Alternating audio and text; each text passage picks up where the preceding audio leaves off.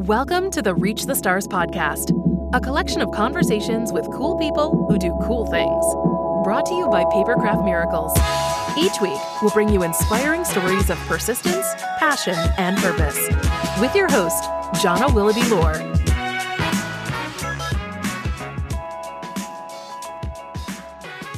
Welcome to the Reach the Stars podcast. I am your host, Jonna Willoughby Lohr, and this week my guest is George Hardwick. So in the addition to being an author of Creative Uprising, which is a book about all how creative people can make a living and make a difference doing what they love, which obviously for anyone who knows me is like, that is my jam. So like, ooh, match made in podcasty heaven right here. But he is also a performance poet and inspirational speaker, all around geek for all the things of how we can be happier and healthier and more fulfilled as people, and is generally creating a better world for all of us out there in the world. So welcome to the show, George. You want to tell everyone a little bit more about you and your story? Absolutely. I guess I'm pondering where, like, for those who are listening, where, like, I don't know if you're anything like me, there's a few kind of strings to your bow. So trying to work out which of those strings to share to get the most bang for my buck for your listeners. But I guess if we start with the piece around how to make a living and make a difference doing what you love, you know, that's the thing that struck me as well in your story is, you know, the persistence you've shown and like this, the gift that you found in your life from having something that lights you up. You are able to then like take this thing and create something of beauty that lights other people up. Like, yes. I don't know if there's anything more incredible than that. So for me personally, what that's looked like is ever since the age of about 9, I would write poetry. And I remember very early on, one of my teachers, we had a kind of poetry reading competition at school.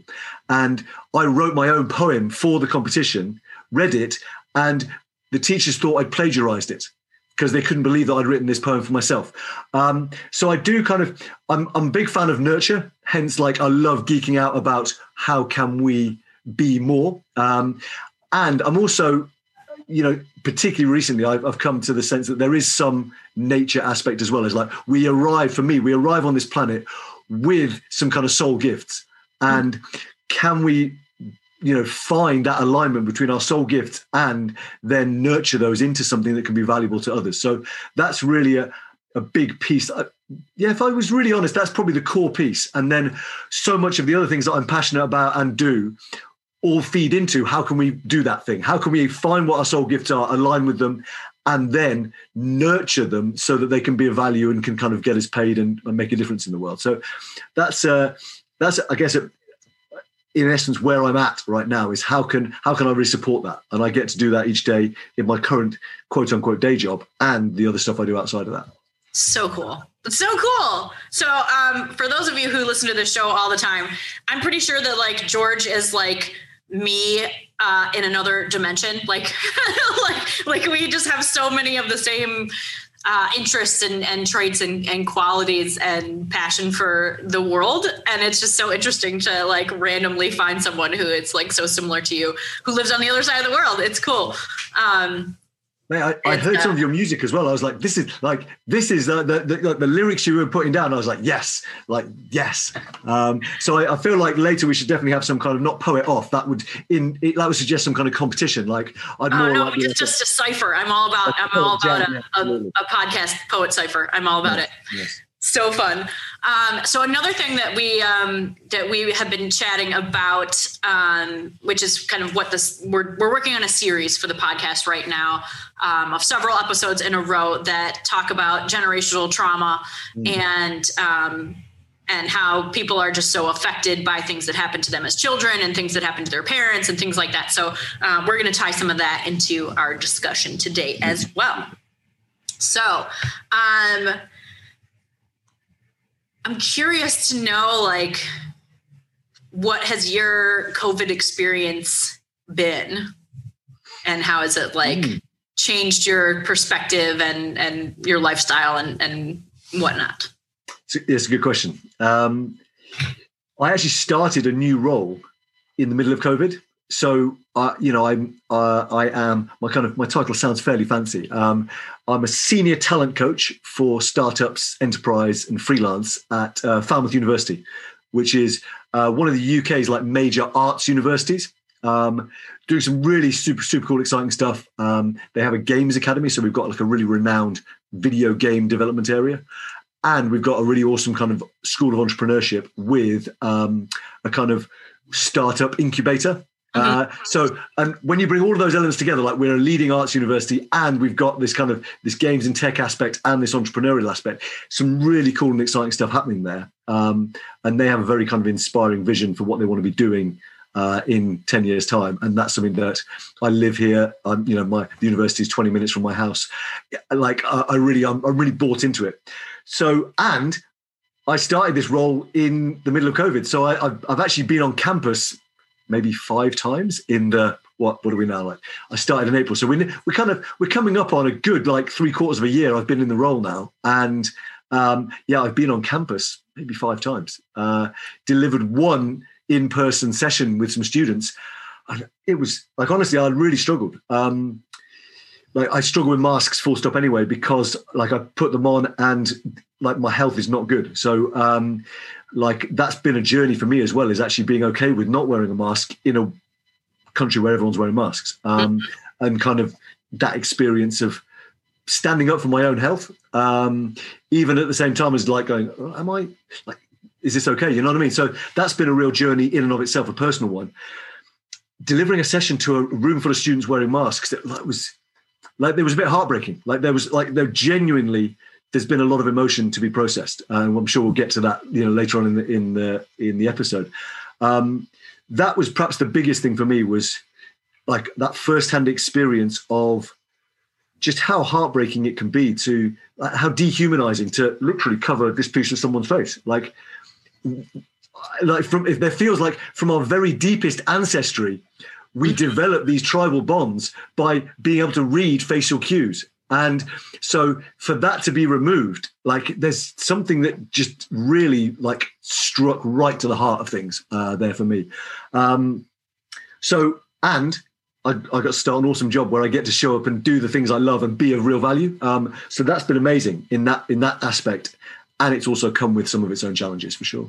Yeah, it's been really strange for me as a parent to think about all of this stuff, dealing with generational trauma, and then thinking about how my kids are small right now. They're 5 and 3. And so like, for the most part, once they're adults, like the one thing I think that's going to be really big and memorable from their childhoods is that they lived through this year, 2 years, whatever, where the world is covered in masks and everything is crazy and everything is closed and they're just home all the time. And this week actually marks my oldest is going back to school in the school building 2 days a week this week. And it's crazy for me to think that my 5-year-old is going to be like sitting in his classroom wearing a mask all day, 6 feet away from his friends. And it's going to be good for him, I think, to be able to be around other kids that's not his younger brother all the time. And like, I think he just mentally needs that. But it's terrifying as a parent to think like which of these two things is going to be worse for them, like them potentially getting sick or them like mentally like not interacting with other people in the world. And it's definitely a struggle to decide which thing is the right decision. Yeah. He needs to get the hell out of the house. He's going crazy. Our house is going to get destroyed if he doesn't get out of here at least a couple days a week. You can keep him in. For my kids, so mine are 7 and 5, and like we saw that first return to school after the first lockdown here in the UK, with the introduction of bubbles and all of this stuff, and like only able to kind of interact with their immediate class and things. I remember seeing like across 3 separate days at the gates of the school, like kids in floods of tears, and each seemed to have a different reason for those tears. And it just like that intuitive sense of, no, like these kids, their cup is just full up. They're massively confused, massively kind of like overstressed. And and it's just expressing itself in different ways. But what is happening is like literally their cup is so full that the water is coming out of their eyes. It's yeah. And again, that was tough to see as well for my daughter, like just not comprehending why she couldn't play with like her friends who were in the lower years in the school or whatever. It's a real tough one. Yeah, I guess in some ways it'll be a little bit easier for my son because he started a new school this year. So he's actually never been inside the building before. Yeah. So like all he'll know about going to the school is this, and that'll be the normal. And when he doesn't have to wear a mask, he'll be like, oh, this is even better than it was. But I think just being able to have outdoor resets, whenever it's a couple days a week playing on the playground with other kids, and like that he'll be able to do that. And I think he needs it, man. He's driving us crazy. I'm hopeful in terms of this kind of conversation around kind of the trauma piece. Like undoubtedly, like it is leaving a massive mark. My hope is actually like that our younger generation, like their kids, particularly like I was like 5 and 3, mine are 5 and 7. Like I look back, I can't remember too much from when I was 5. Like, I really can't. So my hope is that whilst it may leave an impact, I feel like the ones it's really going to impact are those who like their lives have really been kind of turned upside down by it. Like the high school seniors who like didn't get to have senior year, and then now they're like starting virtual college at a new college and don't get to meet any new people. And that's a life changer there. Absolutely. That's the piece for me that feels like, I feel like my kids, they'll remember it distantly, and they may have some challenges around kind of forming, authentic bonds and things like that, because there's this human disconnection has happened. They've had to endure a year of profound human disconnection. Mm-hmm. And like, hopefully they're still young enough for that to be like that it's more like a line in the sand rather than like a line in granite. You know what I mean? Whereas I think for others, the kind of, it would have cut much deep. That's my sense. Yeah, I've definitely, when the pandemic first started, I remember thinking to myself, like, is this going to be the thing that in 5 years we look back and be like, oh, remember 2020? That fucking sucked. Or is it going to be like that this is just our life now? Of like a world that is full of pandemics of different proportions, and like, this is the beginning of general upheaval where life is just, you never know what might crazy crap might happen. And, obviously we're not going back to any kind of normal. And there are definitely some massive changes and benefits that I am seeing from this. I mean, obviously there are many, many people, especially here in the States, who have been told for so many years that they couldn't work a regular job from home if they were disabled, or there was, they had some kind of reason why they couldn't work in an office building or something like that. And now obviously, these huge corporations all over the world have converted their entire workforce to work virtually in a couple of days. So there's no valid reason why all of those people who were told that they wouldn't be able to do jobs from home, of course they could do jobs from home, and now they have no reason to tell people no. So I think that we'll be able to get a lot more people gainfully employed doing things instead of just sitting around on disability. So I think that is going to be a huge shift. Obviously, especially here in the States, there's a insane problematical things going on with our government, which hopefully is getting at least somewhat sorted out now that we have adults in control again. But there's just so many glaring problematical things with our healthcare system, and, just our me first, gimme lifestyle that we have here in the States. It's just becoming so glaringly obvious that being so selfish in the way that we live in the world is not going to work for us. And, I think that, obviously the future is corporations and companies that put people over profits. Like it's going to have to happen. And I what better launching pad than, to make it have to happen. And I think that's really cool. Yeah. You definitely feel like, or I definitely feel like COVID did a few things. One, it was almost like an accelerant of things that were unfolding anyway. So I know the university where I work was intending to like shift towards a blended education model, which is like online learning and in-person learning. And long-term, the vision is to have more students online around the world. So like they're literally a purely online education provider to students all around the world. And suddenly, and that's, that was like a 10-year plan. And suddenly, like you say, in the space of 10 days, all right, we're now fully online, educational establishment. So there's been, and also for me in our conversation around how do you kind of turn your creativity into a career, that's something that's so dear to both of our hearts. The capacity for working from home and therefore also being able to choose your own hours and therefore have, your side hustle that you're bringing up and hopefully getting it to the level of full hustle, right? The amount of flexibility and the capacity to earn a good wage, doing something that actually, from home where you're choosing, right? That I see like a real flowering of creativity possible, and that's really exciting as well. The other piece that's really interesting in this is you mentioned the word, now we have adults in charge, and this isn't for me a conversation about left or right or any of that. It's actually like I'd really question whether anyone in our current political class is an adult, because we, particularly in the West, we don't have a culture of initiation anymore, which is those kind of time-honored processes of welcoming young men and women into kind of full adulthood. So in films like 300, I'm trying to think of other ones, like Avatar, there will be, in these depictions of tribal cultures, there will be initiation processes, and we don't have those. So what happens, particularly a lot of the work I've done in this realm is with young men, particularly in an urban environment. Young men will therefore seek out street gangs, because what happens in a street gang, you get initiated into the gang. Mm-hmm. And so this is a kind of expression of our kind of like, again, our deep memory of how we've lived for thousands of years. Mm-hmm. And for me, we therefore, and this isn't just kind of my opinion, this is borne out by people far smarter who've done the work, right? We have, particularly in the West, generations who are stuck in a kind of extended adolescence. Mm-hmm. And the Orange Man is obviously a kind of like an absolute emblem of that kind of adolescent in a man's body.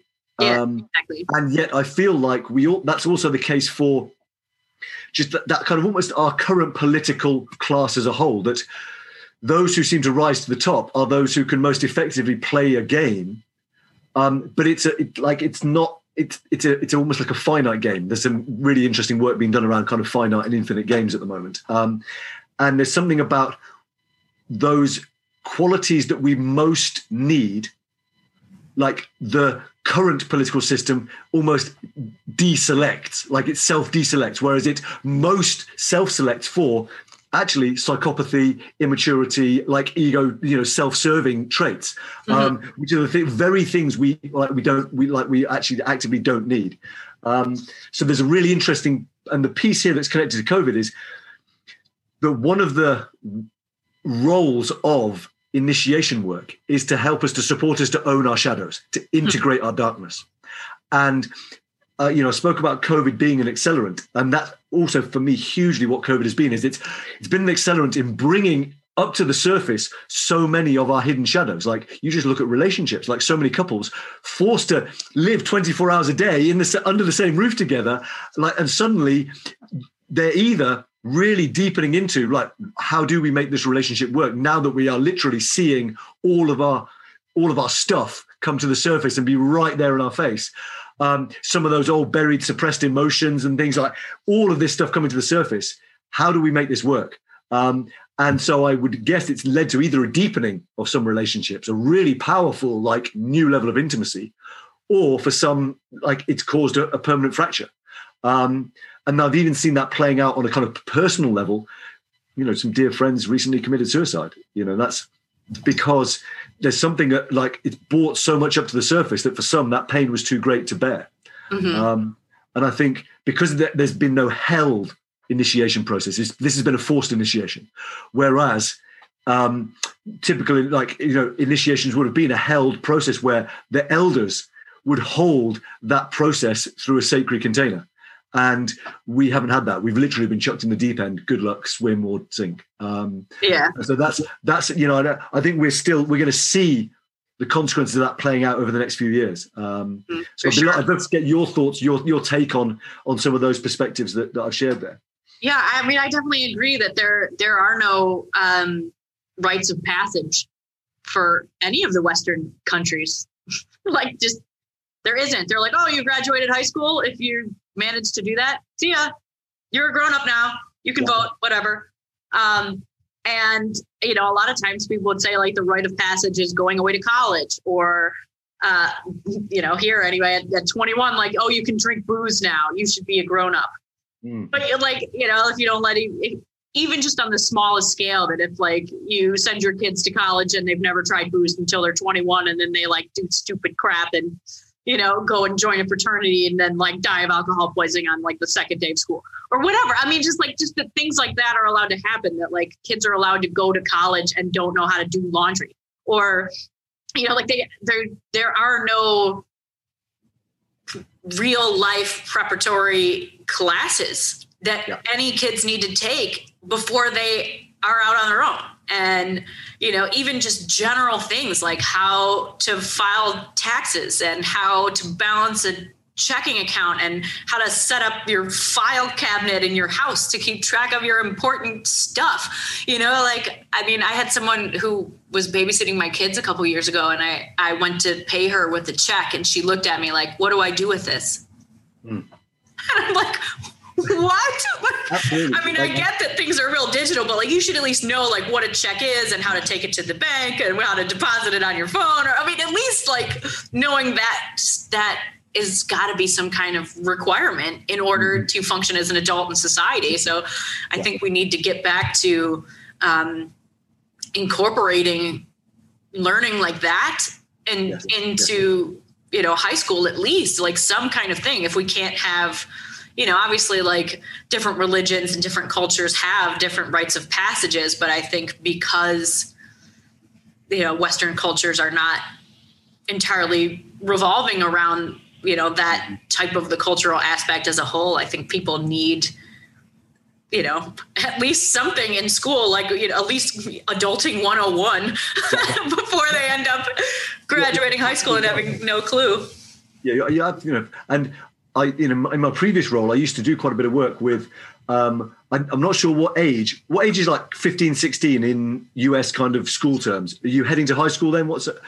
15, 16 is like halfway through high school. Okay, cool. So here in the UK, you typically you do what's called your GCSEs, which is like, that's your first lot of major exams before you then go and spend 2 years in some kind of college, college here, that's not university. It's more like a kind of senior high school, basically. And doing a lot of work with those kind of, 16-year-olds, you'd be surprised how many of them were like, I wish I'd learned something about taxes or, about all of those, these fundamentals of being an adult. And actually they're crying out for it. So that's the thing. It's not that like they think it's boring or anything like that. There's something where they're absolutely crying out for it. And I think you're absolutely right. There's some, even if we don't, and the great thing for me is that some of these rites of passage processes are being remembered. And are being brought into the kind of modern context. Like, it's really wonderful to see.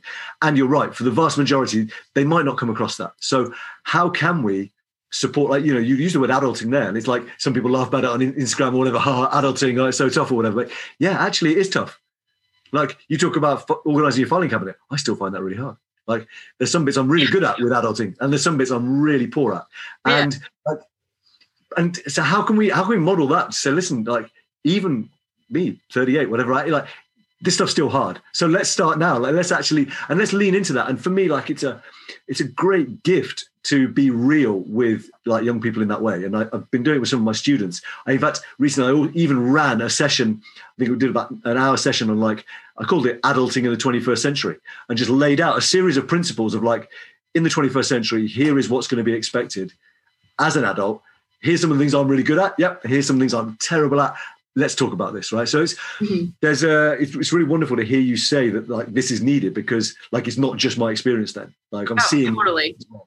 Yeah, and it's part of what got me interested in this generational trauma topic in the first place, is reflecting on the way that I was raised and how differently it was, how different my upbringing was from pretty much anyone else that I know, because my family structure was just so weird. And I started thinking about that a lot because, like you were saying earlier, there's a lot of couples that have been like struggling with stuff. And my husband and I are the same. I mean, he's very, very introverted, and the way that he was raised, you know, he kind of checks all the boxes for the way he was raised as to what is quote unquote normal. Like his parents are married to each other. They have been together since they were 19 and 20. They're still married now. They're both alive. All their kids belong to just the two of them. Like, you know, you know, if you open the textbook to like the modern American family, like that, they fit that, you know, like the mom stays home with the kids, the dad goes to work, like that's what he grew up in. And both my parents were married to other people when I was born. So I was like this oops baby in the middle of like 2 divorces where there were kids already in each of these marriages. And I, from the minute I was born, had my birth mother, and I had 2 dads. The guy who she had been married to, who legally they were still married. So he was my dad, you know, like on my birth certificate, he's my dad, but he knows he's not my dad. And then my biological dad was also there. And but everybody got divorced, and both of my dads then got remarried. So my whole childhood, I had my mother, 2 dads, and 2 stepmothers. So I had 5 adults who had all been divorced at least once. I had 7 brothers and sisters who were not related to each other, but only to me. And I got to be the baby at one house. I was the middle child at another house, and I was the oldest kid at the other house. And I got to kind of like cycle around from house to house. And I got to learn how all these different people's relationships worked or didn't work. And there was different rules at every house. And I learned about how different households were run. And I learned different skills from all these adults that I was around all the time. And I also learned how to be really adaptive to whatever situation came up. And it helped me to use my creative brain to like figure out how to fit in and to remember that, oh, at this house, you're allowed to do this, but you can't do that at this house. But at that house, these are the rules. And so I got to kind of figure out how different relationships worked and didn't work as a kid. But I also, you know, on top of all that, had 5 different adults worth of their life trauma affecting the things that I learned. So yeah, I learned how to, you know, balance a checkbook and make files from my one stepmom, because she was and learned how to clean a house and all these like really useful things to need to learn how to do. And she taught me all those things, how to build my credit, like all these things that she taught me how to do. And then my mother taught me so much about living this rich emotional life, but she sucked at adulting. And that's like the main thing that really got me into this generational trauma, was she passed away when I was 20 years old. So next year is more years without her than with her in my life. And being, you know, at 20 years old, I inherited her house. So talk about like rite of passage. My brother and I inherited a home that was falling apart while I was going to college 1,000 miles away. And we were trying to figure out how to keep this house together. And we were fun, you know, college kids that were having fun. And then all of a sudden, oh crap, we're adults and we have all this responsibility. And like, I've never had to pay rent, but I've owned a home for 20 years and things like that. And, you know, I had to learn on the fly real quick how to be an adult. And I recently, my legal dad gave me this box of letters from my mom that she sent to him during a tumultuous time in their marriage when she moved across the country and lived with another guy. And I knew that she had lived in California, but I didn't know like any of the backstory or the circumstances, or that it was while they were married or any of this stuff. And now I have this box of letters of my mom's perspective of her being, you know, in her mid-20s, trying to figure out her place in the world as a woman and how she wanted to learn how to take care of herself. And she didn't want to be reliant on a man, because it was in the mid-70s when it was like a new thing for women to not have to be married. And she was already like in that life. And it was just really difficult for me to read those and try to process that she was trying to figure out how to be an adult at 26. And there was all things that she still struggled with learning how to do when she died at 54. Where, I mean, at 15, I knew more about being an adult and I took care of her because she wasn't good at paying her bills on time or managing her money or getting a full-time job or any of that. But, you know, she was so good at interacting with people that when she died, there were 300 people at her funeral, you know, like, so it's weird that I, you know, had I not been born into that situation, I don't think I would be nearly as good at adulting. Like none of my siblings are as good at adulting as they say that I am, because they had their parents, but I had everybody as my parent. So I think it can kind of informs a lot about life experience when I got to live 3 lives already. And during COVID, it's been really difficult for me being married to my husband. It's our first, both of us, it's our first marriage. We've been married. This will be 10 years this year. We've been together for 12 years. And this is like the longest time of my life where I am around the same family all the time. And I'm learning that growing up, going from one house to the next house to the next house, where nobody was totally reliant on me and vice versa, because I wasn't there all the time. And it's something that I struggle with as an adult, is being in one place with one family all the time without wanting to like run away to some other house with different people. And my husband, he didn't grow up the way I did. So it doesn't make sense to him why I would be like, I need to bail for like a day or a couple days. Like I need to go stay somewhere else and not like be a parent for a couple days. And he doesn't get that. And I'm like, but I need it, you know? So it's been interesting to like learn those things about myself. Huh. And so in what you just described there, such a beautiful like articulation of this kind of nature nurture thing, like your husband was nurtured in, here's like solid, here's the family in this 4 walls, this is the family. So like he put down deep roots into that reality. Whereas for yourself, it was obviously like going between these houses, like what you rooted into was the reality of you kind of come and go and you flow between families, and it's the definition of family for you is a vastly expanded idea, and so that actually shapes you to the point where, like you say, you need to get out and just not be in this rooted 4-wall environment sometimes. And like, how has that been for your husband to kind of, if you're okay sharing that? I'm really fascinated to know like how you've navigated that, because like, and I asked because an adolescent response would be to feel abandoned and hurt and like whereas a kind of mature response would be to go, oh, okay, actually, I get that. Like, I really understand that. And I wonder what's the journey been with that kind of dynamic. It has been difficult, especially because he, like his family structure was very solid, but there wasn't a whole lot, like neither of his parents has a really vast emotional language the way that I grew up with my mom. I mean, my mom was helping me name feelings before I could talk, and he doesn't really have that. So they're kind of brusque individuals. Like his family is all just kind of like, yeah, whatever, it's cool. But they do a lot of things together as a family. And I mean, I've never in 38 years, funny that we're the same age. In 38 years, I don't think I've ever been in the same room as all of my siblings at the same time, ever. And like they get all together as a family all the time. And so his expectations of me as a mother are, I mean, he thought that I would be like his mother, and I'm not at all like his mother at all. And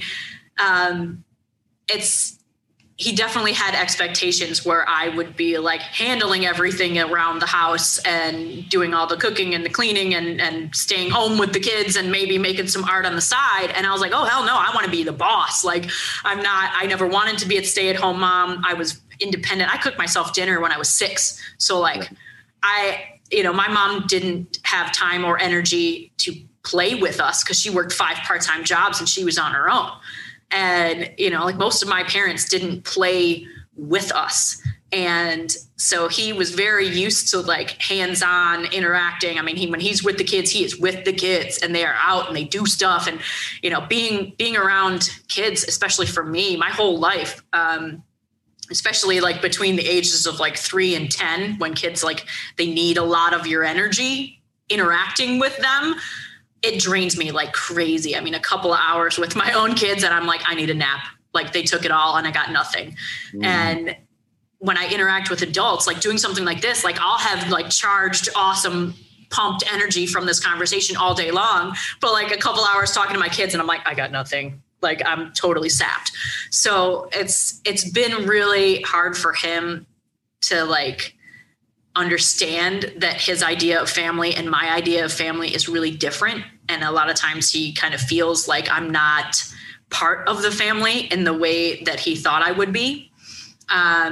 And it, at first, he was feeling hurt by that. And I'm sure that sometimes he still does because it wasn't what he expected. Yeah. But I've tried to kind of explain to him like, look, this is the way that I grew up. And, it's really hard for me to be around the same people all the time. And when I was younger, if things were getting difficult or people were getting squirrely, I'm like, I'm going to go somewhere else. See you later. And being able to kind of bail on what was happening and go live in a different family for a while was something that I was very used to doing. And it's hard for me not to be able to do that kind of stuff. So it's been tricky. I started seeing a therapist for myself just to be like, I need to figure out how to not feel guilty because the way that I mother isn't the way that he wanted me or expected me to be a mother. And like the way that he is as a dad is exactly how I knew he would be as a dad. And it's why I chose to have kids with him. I mean, I didn't really want to have kids until I met him because I was like, I know that I don't want to be that like stereotypical playing on the floor mom. Like it's hard for me to do that. And so I was like, if I'm going to have kids, I need to have kids with someone who's going to be a better parent than me. And he is, and like he is what they need a lot of the time. And I'm really glad that when I met him, I remember taking one look at him and I was like, that guy's a dad who has no kids. Like he's already a dad. He just doesn't, like he just needs someone to give him some kids and he's great at it. So, I don't know. It's interesting. And I mean, I pick up on the word kind of, say, he's a better parent than I am. Like, and for me, it sounds like you both bring different pieces to the table. Like him modeling that get down, play on the floor, incredible. And it feels obvious to me that you're also modeling something that your kids couldn't get from their dad.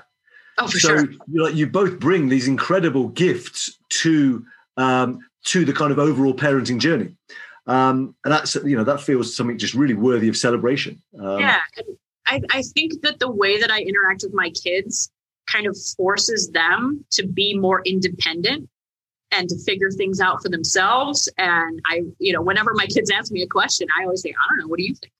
And I make them think of what the answer might be before I just give it to them.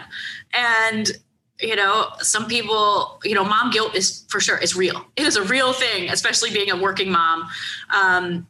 And just being a mom in general in this society, because if you work, then you're a shit mom because you're not 100% devoted to your children. But if you don't work, then you're a shit partner because you're not providing financially toward your household. And that all of the mental labor that women do to keep families running is completely, like the physical labor as well, like, cooking, cleaning, chauffeuring, all that shit. But the mental labor of managing a household, things that typically women do all of that. And most male partners have no idea that all of that is happening, in their heads. So it's definitely been tricky as a mom to navigate, running and growing my own company while still trying to be, the best mother that I want to be anyway. I definitely can't be like that perfect mom that's making all the Halloween costumes. I'm capable of making them, but like, I'm not gonna do that all the time. But it's been really interesting kind of navigating that world, but also feeling guilty for the time that I'm not spending with my kids because I'm doing what I love, but I love my work. I mean, I could be working for 15 hours straight and still have energy to do that. But I've tried to really focus on the way that I was raised. And because I had all these other adults who were taking care of me, how many things did I learn how to do that I would not have learned how to do if I only had my two parents around me all the time? And if my kids were only around me all the time and I wasn't running my business, they wouldn't have all these experiences that they have, like spending time with my stepmother, who taught me all of those adulting things. And she's super fun and she plays with them all the time. She takes care of them while I'm working. And they're going to have all that experience of spending time with their grandparents and spending time with other caregivers who give them that energy and attention and teach them different things that I would never be able to teach them. So my oldest, when we got up this morning, he crawled into bed and he cuddles up next to me and he gives me this huge hug and he goes, "You're the best mommy ever." And I was like, "Well, why do you say that?" And he's like, "'Cause you're going to be rich." I was like, "What? Where did that come from?" But he's just like, "'Cause you're the boss. Are your 30 people here yet? Is your team of 30 people here yet?" And just, that he at 5 recognizes that I do what I love and that I've made it possible to, in his words, be rich and like support our family doing something that brings me so much joy and brings joy to other people around the world. Like, there is nothing better than instilling that possibility in my kids when they're young, that they know not only is their mom doing what she loves, but it's possible for them to do that too. And that they really are going to know no other world than a world where it's possible for them to do something that they love, that's valuable, that helps other people. And that's the key piece there. Like you provide a model of certain essential elements for your children, right? Mm-hmm. And your husband provides others. Your stepmom as their step grandma provides others. And that's the piece here, is that without doubt the quote unquote traditional nuclear 2.4 children American family, like actually that's not how healthy child rearing happens, like just in those 4 walls. Yeah. And that's been something that myself and the mum of my kids like are really like, is how can we kind of expose our children to as many kind of, meaningful, loving adult influences as possible. And it comes back to this piece around nature and nurture. We all come in with certain nature, and therefore the thing we are best able to model is that, what is that aligned soul purpose, and how do we, and living that and kind of modeling what that looks like for us. And so you do that with Papercraft Miracles, right? Mm-hmm. And I'm sure your husband does it in a different way as well. So that your kids are hopefully my kids as well, are getting as many examples of what it means to live kind of lit up by your soul purpose. Okay. So at the end of all of the podcasts, I know we kind of, could talk all day long, but at the end of all the podcasts, I ask all the guests the same 5 questions. Dun, dun, dun, it's 5 question time. Because it's really fun to hear how different people answer the same questions in different ways. So the first question is, tell me about an experience that shaped who you are today. Cool. So I'll actually pick up on this piece around kind of trauma with a small t. When I was at 6 years old, I was given a camera. I kind of showed some enthusiasm in photography. And as a 6-year-old, one of the first things I did actually is take some photos of my then 3-year-old sister playing with her vagina. And my dad came out and saw me doing this and like lost his shit at me, basically. And the kind of the look on his face, the anger, like it literally scarred me. And from this, like, I developed a story and a coping mechanism that like it wasn't okay for me to share my gifts, to share my creative gifts. And so what that's meant is I found it so hard to share my creative gifts that I've become an absolute ninja at understanding the process of what it takes. Like I really understand it to the bone. And so to now have changed the story around that, to kind of go back and do some of the kind of trauma release work and realize I was a 6-year-old with a camera, like this, just to bring back the innocence and the love to that experience. But to know also that it shaped me, and to understand that like in a profound way, there is massive wealth in our wounds. That was the kind of, so this was the experience for me that allowed me to really embody the understanding that there is wealth in our wounds. And I see it also allowed me to write my book and do a whole host of stuff around helping people to turn their creativity into a career, because I literally started with this huge burden on my back around the whole issue. So that was an incident that shaped me for sure. Awesome. That's so interesting. I love that, wealth in the wounds. Oh man, my editor's going to have fun picking out a title for this show. Okay, so number 2, when you feel defeated or overcome, what do you tell yourself to keep going? When I feel defeated or overcome, what do I tell myself to keep going? So this is where I feel very lucky. And so I guess a lot of your listeners may be, in the US, very grounded in the Christian tradition. Mm-hmm. But for me, this transcends like any kind of label that we might have for the divine in our lives. Around 23, I had a really profound kind of spiritual awakening, like an experience of just the most incredible divine love, like coursing through my body for about 4 hours. And so anytime I feel kind of defeated, want to give up, like in those moments, I come back to that love. I come back to knowing that like my kind of soul mission is to, the big mission, like the big picture is to be a source of love in this world. And to know that if I'm feeling defeated, even to be able to send out love into the world and send love to myself at that point, mm-hmm. like that is I'm living on purpose. And that in itself is a shift because I can then be grateful for the fact that I get to exist at all, right? Like I feel defeated, amazing. Like I'm feeling defeated. So it can kick that gratitude in to come back to just this incredible love that I feel blessed to experience. So yeah. I love it. It's so nice. Okay, number 3. Tell me about a way that you overcame a failure or a mistake and what you learned from it. How did I overcome a failure or a mistake and what did I learn from it? So I go right back to when I was about maybe 9 or 10 years old. Actually, maybe no. Let's go. I'd be more 12, 13 at this point. I got to be like the main part in a school play. Which was like Midsummer Night's Dream. I was playing Bottom, the guy, I don't know if you know the story he gets turned into a donkey, basically. And I forgot my lines. Like I was making this big speech to the entire like stage and to the entire audience, forgot my lines. And I was like, oh my God, I forgot my lines. Like, but I kind of did it in character. And so everyone laughed along thinking I would meant to do it because in this point in the play, I was performing a play in a play. Mm-hmm. And what this kind of really taught me, this setback, was in the end, someone gave me a line and I carried on. But afterwards, everyone was like, oh, I thought you meant to do it. They thought I was like fully improvising in character. Mm-hmm. And so I realized that like a mistake is only as bad as I think it is.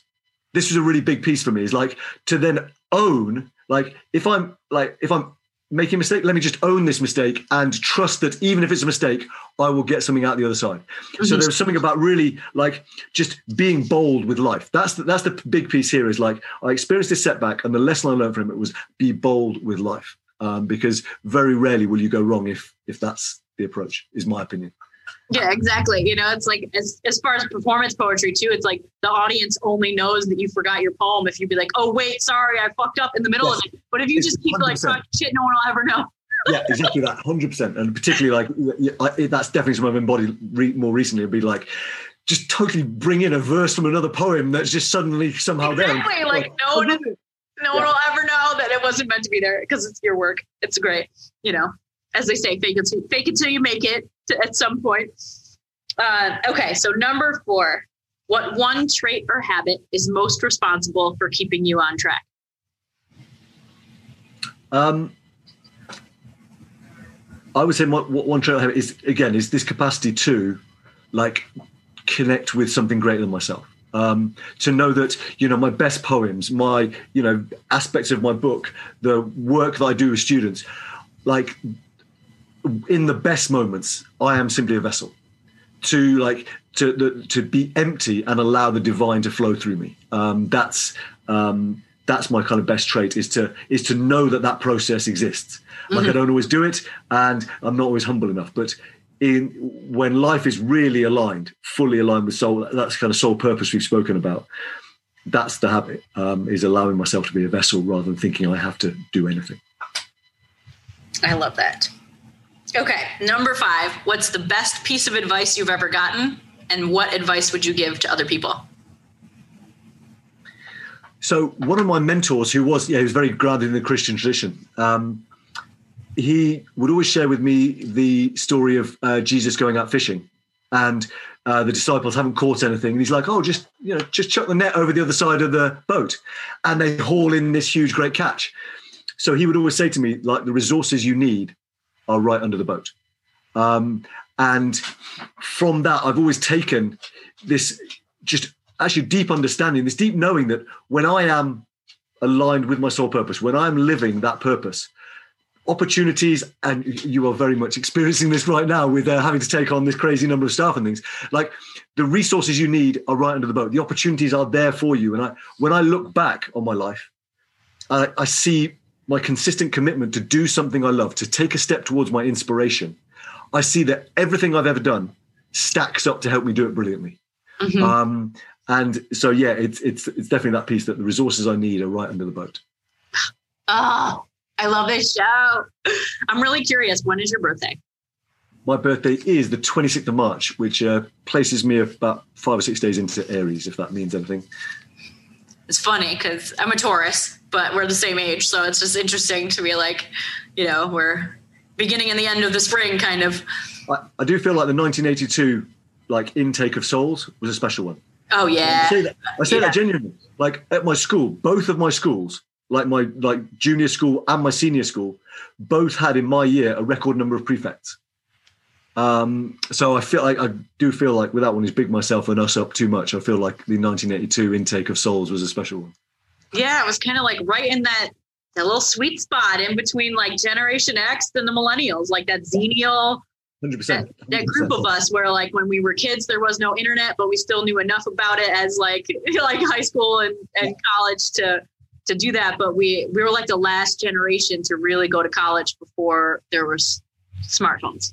Yeah, absolutely. I feel like I really feel like we are a bridge generation. We had that kind of analog, non-digital childhood, and then we've had this digital adulthood, and we can therefore, I feel like, bridge the generations, and it feels like a really sacred role. Yeah, like those 5 years, like 78 to 83, like right in there. That's that sweet spot before like it got too digital or not digital enough. Like it's just absolutely. It's a cool place to be from.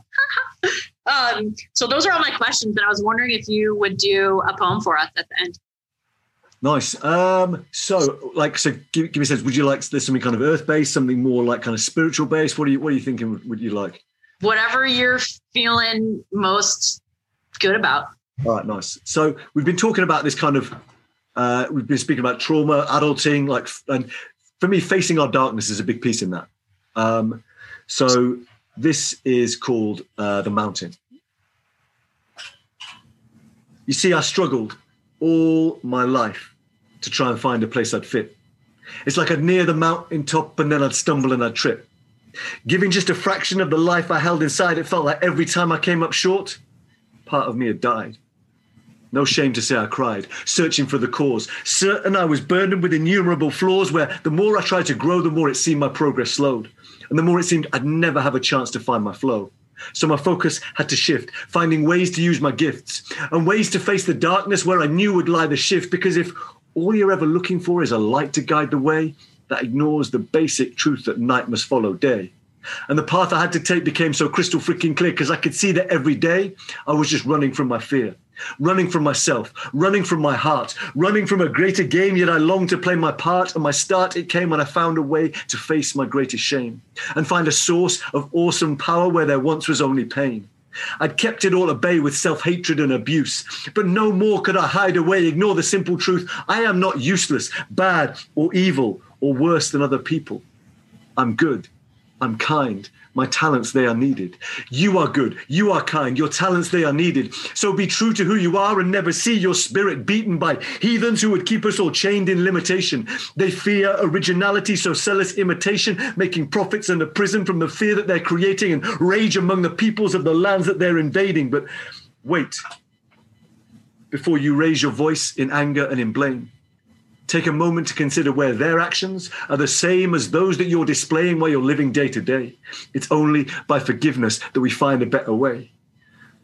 You see, the hate that's perpetrated by people and planet, That's a safety mechanism to prevent us from the damage that we fear would happen to us if we ever looked inside. But the ancient ones would tell us that's the only way to thrive. So find your inner warrior. Get ready for the quest. Our moment has arrived and we have to pass this test. Any less, and it's certain that we'll see ourselves condemned to live the brutal misery of the human story's end.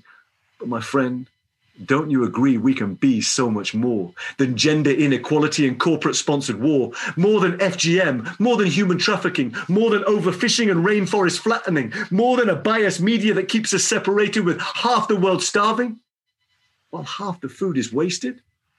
And I say this not to shame you or raise myself above. I say this because I know that we can find a way of love. A way where you and I can find a higher plane of being, where the violence that has plagued us is no longer what we're seeing.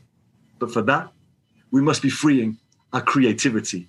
And of course, our compassion, because the acts of villainy that so far we've endured will not be cured by more hate, but by sowing seeds whose fruit will prove that our love was not in vain, that the pain has all been worth it, and the hate that we've been cursed with is emerging as the servant to help us in the birthing of an earth where every race, every color, every creed is free to pursue their passions and receive the things they need. And if you believe in that world, hold its beauty in your heart and do the one thing that for you today is the perfect way to start. If you believe in that world, hold its beauty in your heart and do the one thing that for you today is the perfect way to start. Dude, what? Oh my God, I love it. I love it. It's so good. Oh man, I hope that people like clap at their podcast when they listen to this. That's so good. So good. We definitely need to have like more poet ciphers. We need to do that for sure. I want to do a poem too, but I got to find it. It's called The Freedom Within. You're fleshing like a Russian, but why you fussing about nothing? It ain't no bother like my father. It just keeps getting hotter, feeling hardcore flow. It's rising up in my body. Got me spewing the fattest flow on either side. The Mississippi gives me all the power that I ever need to get me getting, betting only that these words give me a chance for hope to set in. And it's heaven having all the shit I need. And then even a little more. Score. Be glad the things you got aren't things you purchase at the store for an inflated price like you were at Store's War, who just can't help but think less and buy more. So be happy that you didn't get the things you didn't want.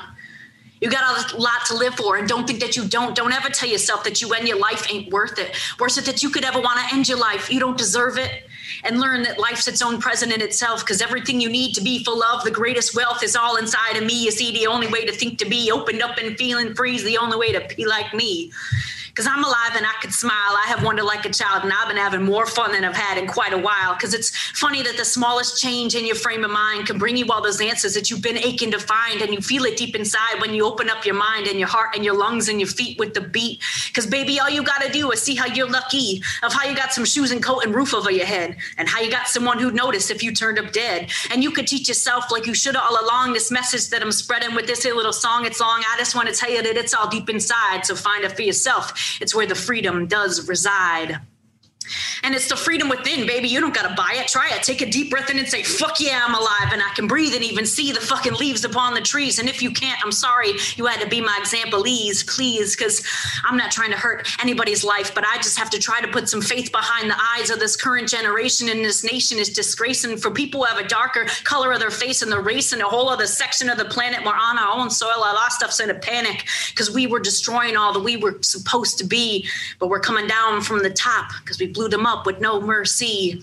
And it hurts me that seeing on our streets and our TV is everything that I hate to be. So go out there and register to vote, man, if you can, so you can make a difference with your vote and take a stand. And write or call the Congress office, voice concerns about the promise of a better nation. Big changes are upon us. We got to take control, because if not, we are goners. And we got to take control right from the foundation and make them enforce these laws that were placed in a long ass time ago in a new nation that was struggling to be free from religious desecration. And we see in the cycle just go on and on in the same way that I just go on in this song. So I'll shut my face now so we'll have some time to think and collect on what I said in my rhyme, and we'll have some freedom like it's supposed to go, yo.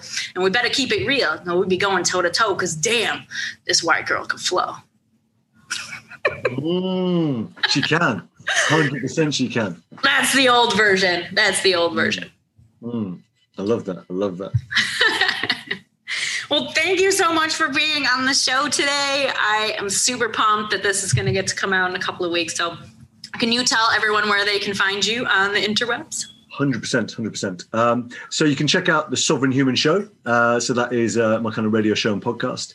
And if you kind of like to see a bit more about what I'm up to and get a copy of my book, which is called Creative Uprising, How to Make a Living and Make a Difference Doing What You Love, you can just go to georgehardwick.net, georgehardwick.net, spelled exactly as it sounds. Perfect. Well, there'll be links to all of that in the show notes. And if you love this show, please review us on iTunes, give us the subscribe and the thumbs up on the YouTube, share it with your friends and family. And if you really want to continue helping me to pay the editor who edits the episodes now, if you want to become a patron on our Patreon, that helps support the real life show. But yes, if you want to be a patron, go to patreon.com/reachthestars and you can support the show financially and be my friend on there. Support it. Become a patron. Do it. Yes, become a patron. You get to watch the bloopers. You get to have the show come and you get to see it earlier than everybody else. And you get to know that you're making this magical thing happen to share all these amazing people and conversations with the world. So thank you so much, George. I am totally looking forward to doing a part 2 of this and many, many other poetry ciphers. And I cannot wait to hear more of your poems. Amazing. Lots of love. Go well. Awesome. Bye. A single interaction has the power to change your life forever. This is a place for the stories of those moments. Stories of pursuing dreams, overcoming tragedy and failure, of coming back to life after so much of what feels like dying, of continuing on with only a vision as a map. This is the place where those moments live on. Come sit by the fire, look up at the stars, and be forever changed too. Thank you for being with us on the Reach the Stars podcast. Our theme music is generously provided by Byrocratic. You can find him on bandcamp.com. Thank you to all of our current patrons, guests, and everyone else who helps make this dream a reality. We are so proud to be building this amazing community with all of you. If you love this podcast, please consider sharing with a friend, leaving a review on iTunes, and becoming a patron at www.patreon.com/reachthestars. Don't forget to subscribe to our YouTube channel to see the videos of these conversations. We'll see you next week. In the meantime, do something cool and tell us about it.